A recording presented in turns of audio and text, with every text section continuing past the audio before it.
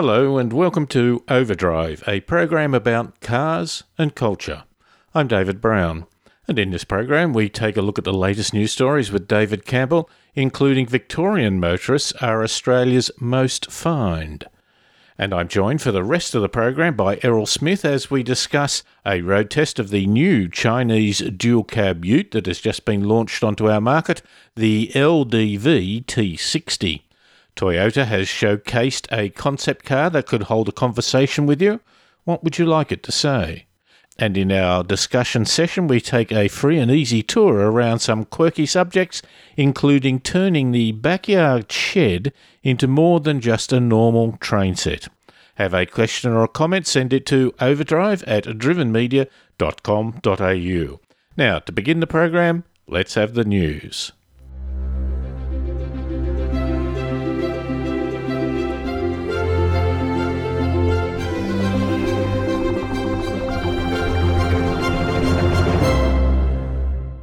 In Australia, motorists contribute over $1 billion a year to government coffers, thanks to speeding fines from fixed and mobile speed cameras.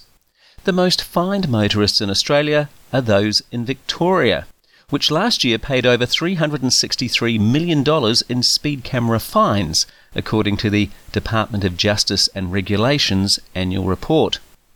New South Wales came in second with fines of $274 million, $194 million from speed and red light cameras, and $80 million from police-issued speeding fines. Queensland came in third with fines of $226 million, and South Australia fourth with fines totalling $174 million. Ahead of its Australian launch early next year, the next-generation Commodore has been boosted with global automotive experts shortlisting the Opel Insignia for the 2018 World Car of the Year. Developed hand-in-hand with the next-generation Commodore, the Opel Insignia has received rave reviews in Europe since its introduction earlier in 2017. Critics have been impressed with its sleek styling and high-tech features including wireless charging and a 360-degree camera. Australians have the chance to experience the Opel Insignia, badged as the new Holden Commodore, when it is launched here in February next year. The 2018 Car of the Year is due to be announced at the New York International Motor Show in March 2018. Last month, the 30th World Solar Challenge was held, with 42 competitors vying for victory. At the end of the 3,022-kilometre race from Darwin to Adelaide, Dutch teams won both the Challenger and Cruiser classes. The Nuon Solar team claimed their 7th title in the Challenger class, with the University of Michigan coming in second. The Dutch solar team Eindhoven won the Cruiser class, with Germany in second and Australia in third. Eindhoven's Stella V family car uses the Solar Navigator platform from Ericsson's connected urban transport system. Google and Volkswagen have come together to investigate ways of using the surge in processing speed from quantum computers to help with traffic flows and autonomous driving. While quantum computing is still in its infancy, it is far faster than conventional technology. Volkswagen is working with Google on computing simulations and algorithms. Volkswagen's IT department wants to use the extra processing speed to develop new structures for high-performance battery materials, artificial intelligence, and traffic flows for self-driving cars. Renault has recently confirmed that the reborn Alpine A110 Sports Coupe will be launched next year with pricing of between $90,000 and $110,000. Australia is only the second market outside Europe to get the A110, which will be sold through a limited number of yet-to-be-named Alpine dealers. A range of other variants will follow, likely to include a convertible and an SUV. The A110 is powered by a mid-mounted 185 kilowatt, 1.8 litre four-cylinder turbo petrol engine with a 0 to 100 kilometers per hour acceleration time of 4.5 seconds and an electronically limited top speed of 250 kilometers per hour. And finally, to Donald Trump. The American president is in Asia and recently addressed Japanese automakers. He suggested that Japanese car companies consider making their vehicles in the US rather than shipping them over. He appeared to be unaware that Japanese car makers have been making vehicles in the United States for 35 years. In 2016, Honda, Subaru, Nissan, Mazda and Toyota built 2.4 million vehicles in the US, accounting for 1/3 of all US auto production. And that has been the news.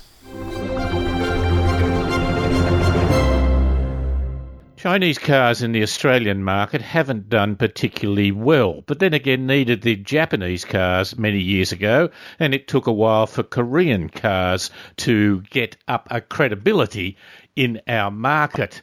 Now, new Chinese cars are coming onto the market. Most particularly, Errol Smith and I have been testing the latest LDV T60. It's a dual-cab ute, obviously a booming part of the market. So, are they doing well? Have they caught up? Or are they catching up? Or what's the situation? Errol joins me on the line now. Errol, you'd have to say that from a technology point of view, including its safety rating, it's starting to get there. I think up until very recently, the Chinese, they make pretty much everything we use, but they just weren't in the race when it comes to cars. But I think that's changed with this. It's got better safety features and warranty for less money than you can get from some of the other more household brands. They're clearly aiming for a low price, and we'll talk about that in a moment, but they have a 5-star safety rating, which I think is clearly streets above many of the others. But having said that, the Haval brand, which is more SUVs, well, not that particular model, different company, I believe, have come onto the market. And I think you and I tested one a year ago thinking it's not bad. The next model will probably be practically there. Yeah, well, I think LDV is a lot closer than Haval were then. Criticisms we have of this car, if you don't mind me speaking for you, are the same criticisms that could be made of vehicles from any other manufacturer. In the utility class. Yes, yeah. Okay, yes. Let's pick it. It comes with two options. Both have either a 6-speed or a manual gearbox, and the one engine, 110 kilowatts, 360 newton metres, a 2.8 litre turbo diesel. Not huge numbers, fairly big motor, but not great power output. That's probably the first thing we noticed, is that it's a little bit underpowered.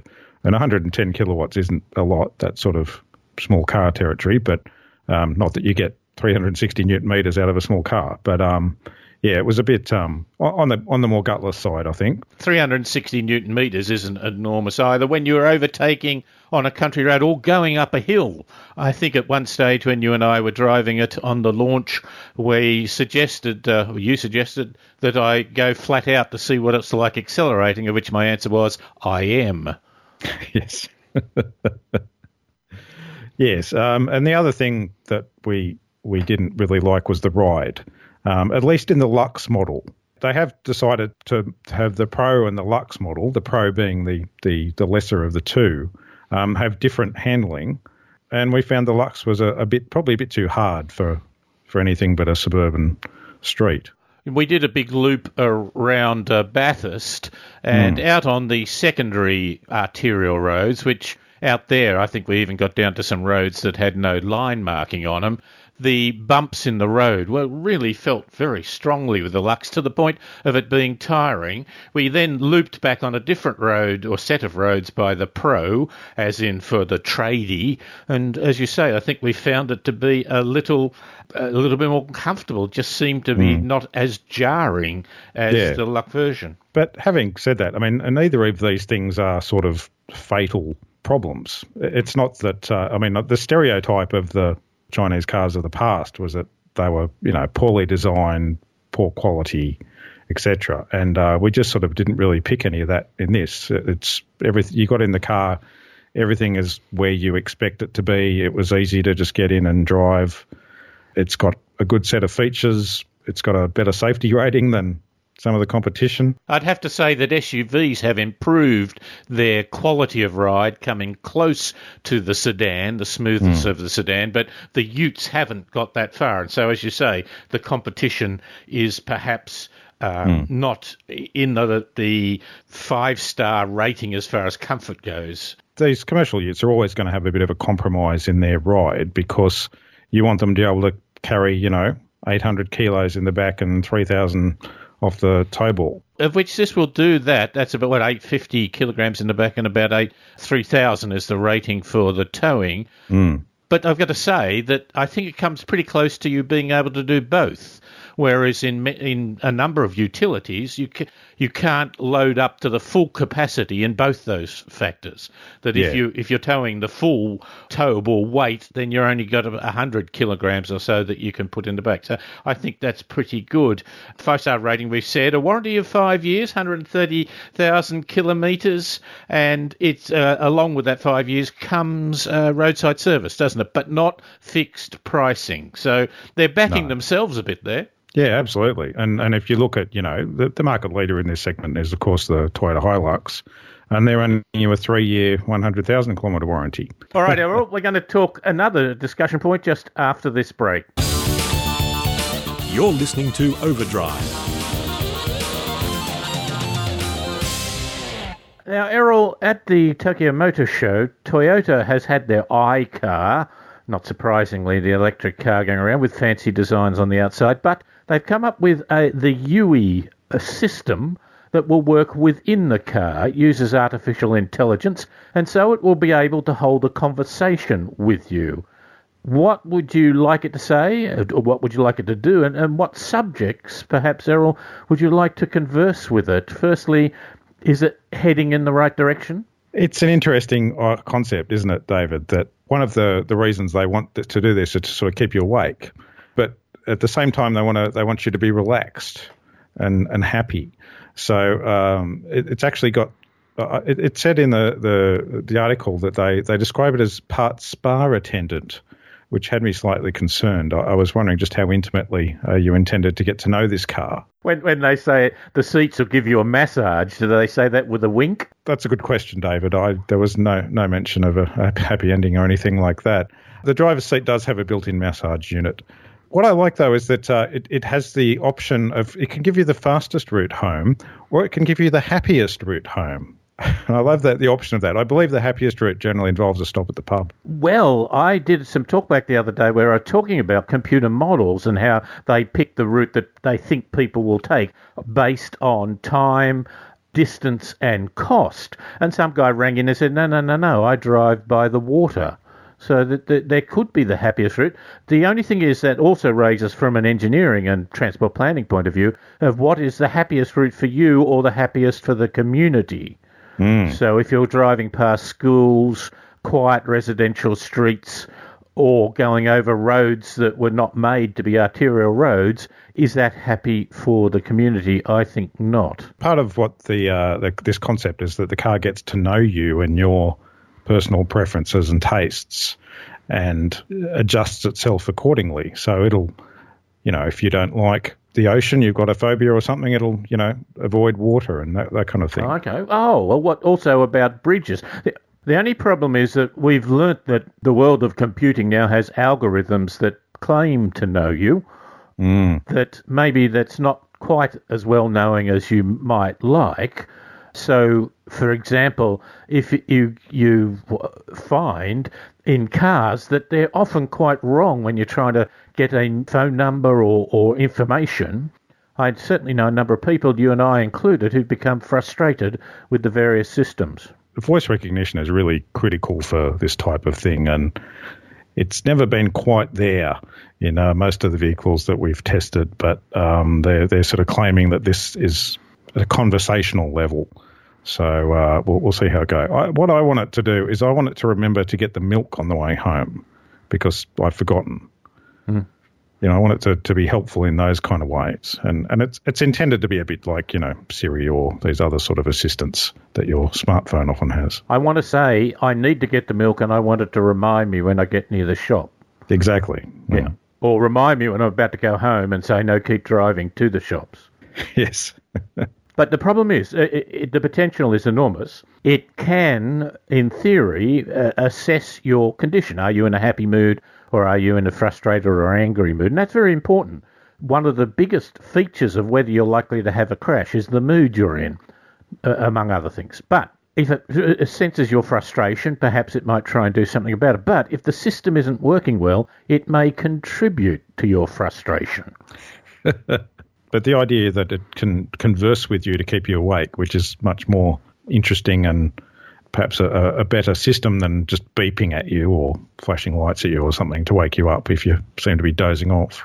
Oh, I love that idea that we take artificial intelligence to that level, because at the moment it's all designed by graphic designers, which say if you press the right button, you'll get to where you want to go. And I've no idea what the right button is. And it's got different words to describe the same thing in different cars. And I get totally home.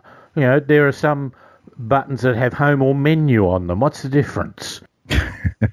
Yeah, home and menu. Home and menu, yes. So, you know, it takes you such a long time, whereas I'd love a system that I can say, look, I'm sorry, I just don't understand. What does home mean and what does menu mean? And give me a decent answer. Yes, it said take you by the happiest route.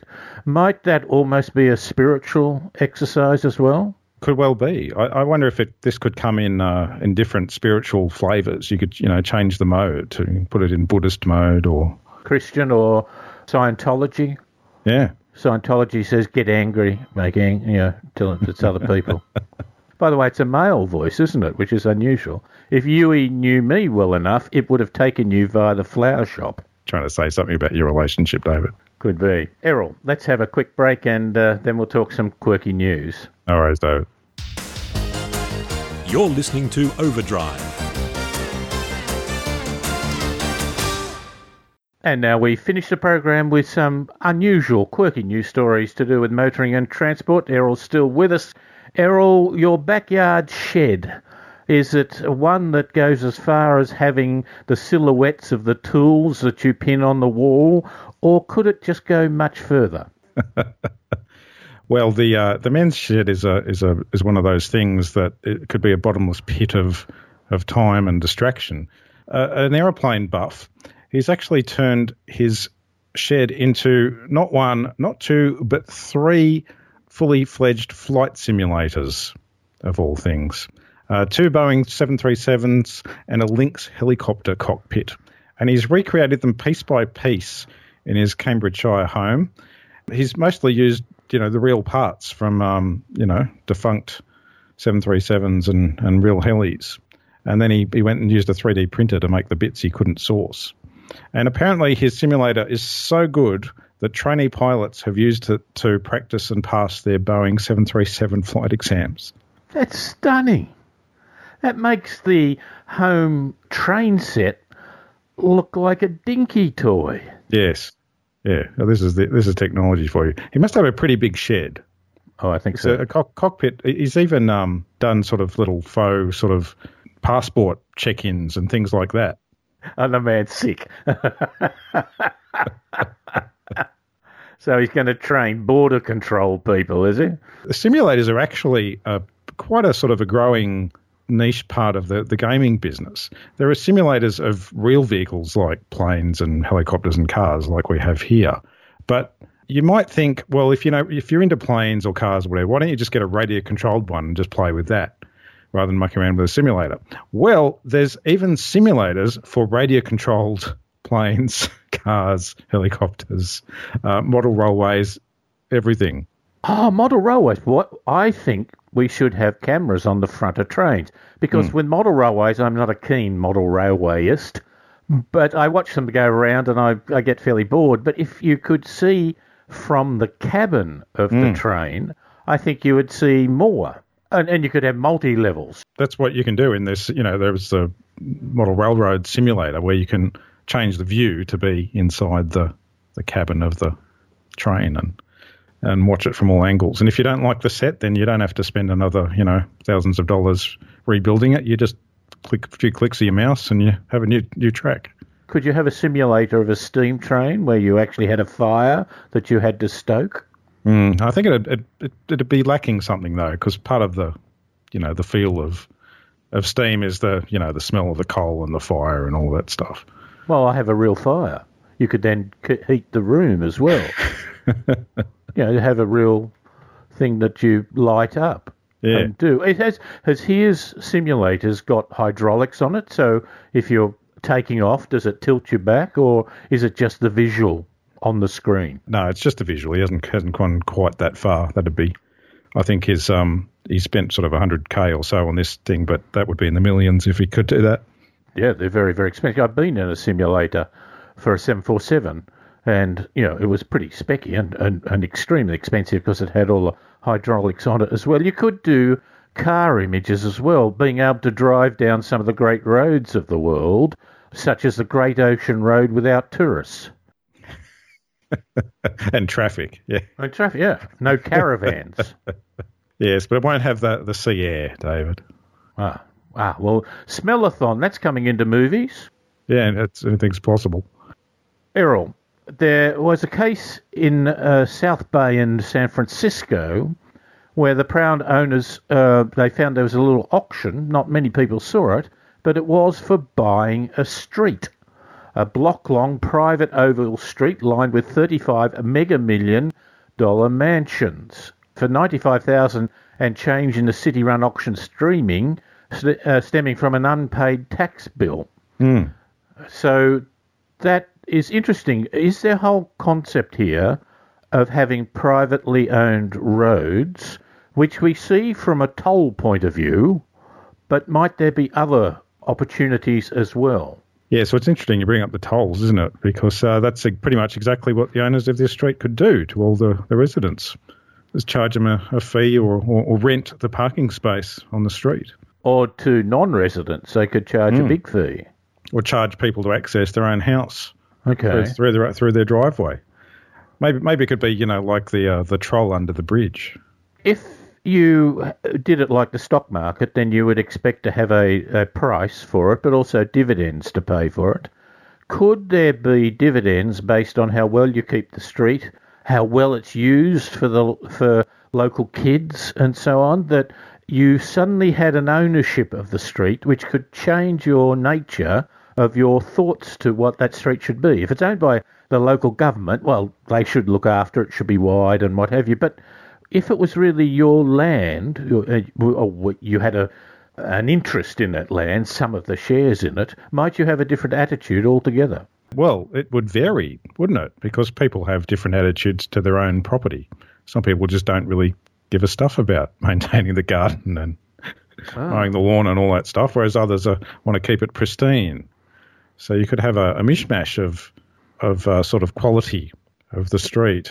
The whole concept of what the street is, and I heard at a conference the other day a person say, we have an attitude that the local street is seen as something you can use to travel as quickly as possible to an arterial road, and then you travel as quickly as possible to your destination. That's wrong. A local street is not for travelling quickly. It's not for doing anything that maximises your travel experience, or minimises your travel time. It's to do with the local community, as we talked about in that other story. Yes. I quite like it. It's interesting that not only, normally you buy or rent the land you live on, but now you'll be buying or renting the street that you park and drive on. And I wonder if someone parks on my private street, can I get them towed for trespassing? And then charge them a big fee to get it out of the compound. Absolutely. I think there's money in this, David. I think there is. There's also a lawsuit because, obviously all these multimillionaires are somewhat peeved that they weren't even aware of the auction. And it was all over some unpaid taxes because the tax bill was going to some old address of the accountant. Nobody wanted to let them know that the address had changed. Serves them right. Yes. So the other question is, I'm sure they'd be prepared to pay huge amounts of dollars in legal costs just to avoid a little bit of tolls, which might be more useful to them along the line, which raises the question of what you might call frivolous lawsuits. Errol, you have a story. Yeah, well, David, if you're flying on a budget airline, you wouldn't expect to have real champagne on board. In fact, I'd be surprised if they had anything decent to drink at all. But Sunwing Airlines in Canada offered a champagne toast to its travellers, and one fussy traveller is now suing them for providing sparkling wine. rather than genuine champagne, which of course only comes from the northeastern region of France by the same name. See, a frivolous lawsuits are those that are filed by a party or attorney who is aware that they are without merit because of a lack of supporting legal argument or factual basis. I think it ought to be, I don't care, he might be technically right. Courts are paid for by the community, and you get some incredible wanker who wants to use the court system because he didn't get the wine he thought he deserved. Flogging would be too soft a thing from my point of view. Yes, this is really just a false advertising thing, really. And it's not like an advertiser has ever lied or exaggerated about the product they were selling. Well, yes, but their defence, and I think there's some validity in it, is the word champagne is now being used to denote a service that is meant to be quite good. It's champagne service. It doesn't say you actually get champagne. Now, how will this go with car companies who have cars with a sport mode in it? Or the sport version, which is exactly the same vehicle but with a wing on the back. Yeah. We've seen a few of those. The thing about this, I quite like the defence line, what's the definition of the word champagne? So don't waste our money. Don't waste our community money on taking this. Do it in Judge Judy or some entertainment system. Right? Yeah, we should probably just kick it out as being stupid. You know what I think they should do in the court? They should have a taste test. See if they can tell the difference and then they win, yes. Yeah. And everything else is just a wink. Errol, you've been with us for the whole program, and I appreciate your time. Thank you very much. No worries, David. And that was Errol Smith. That was some quirky news, and this has been Overdrive.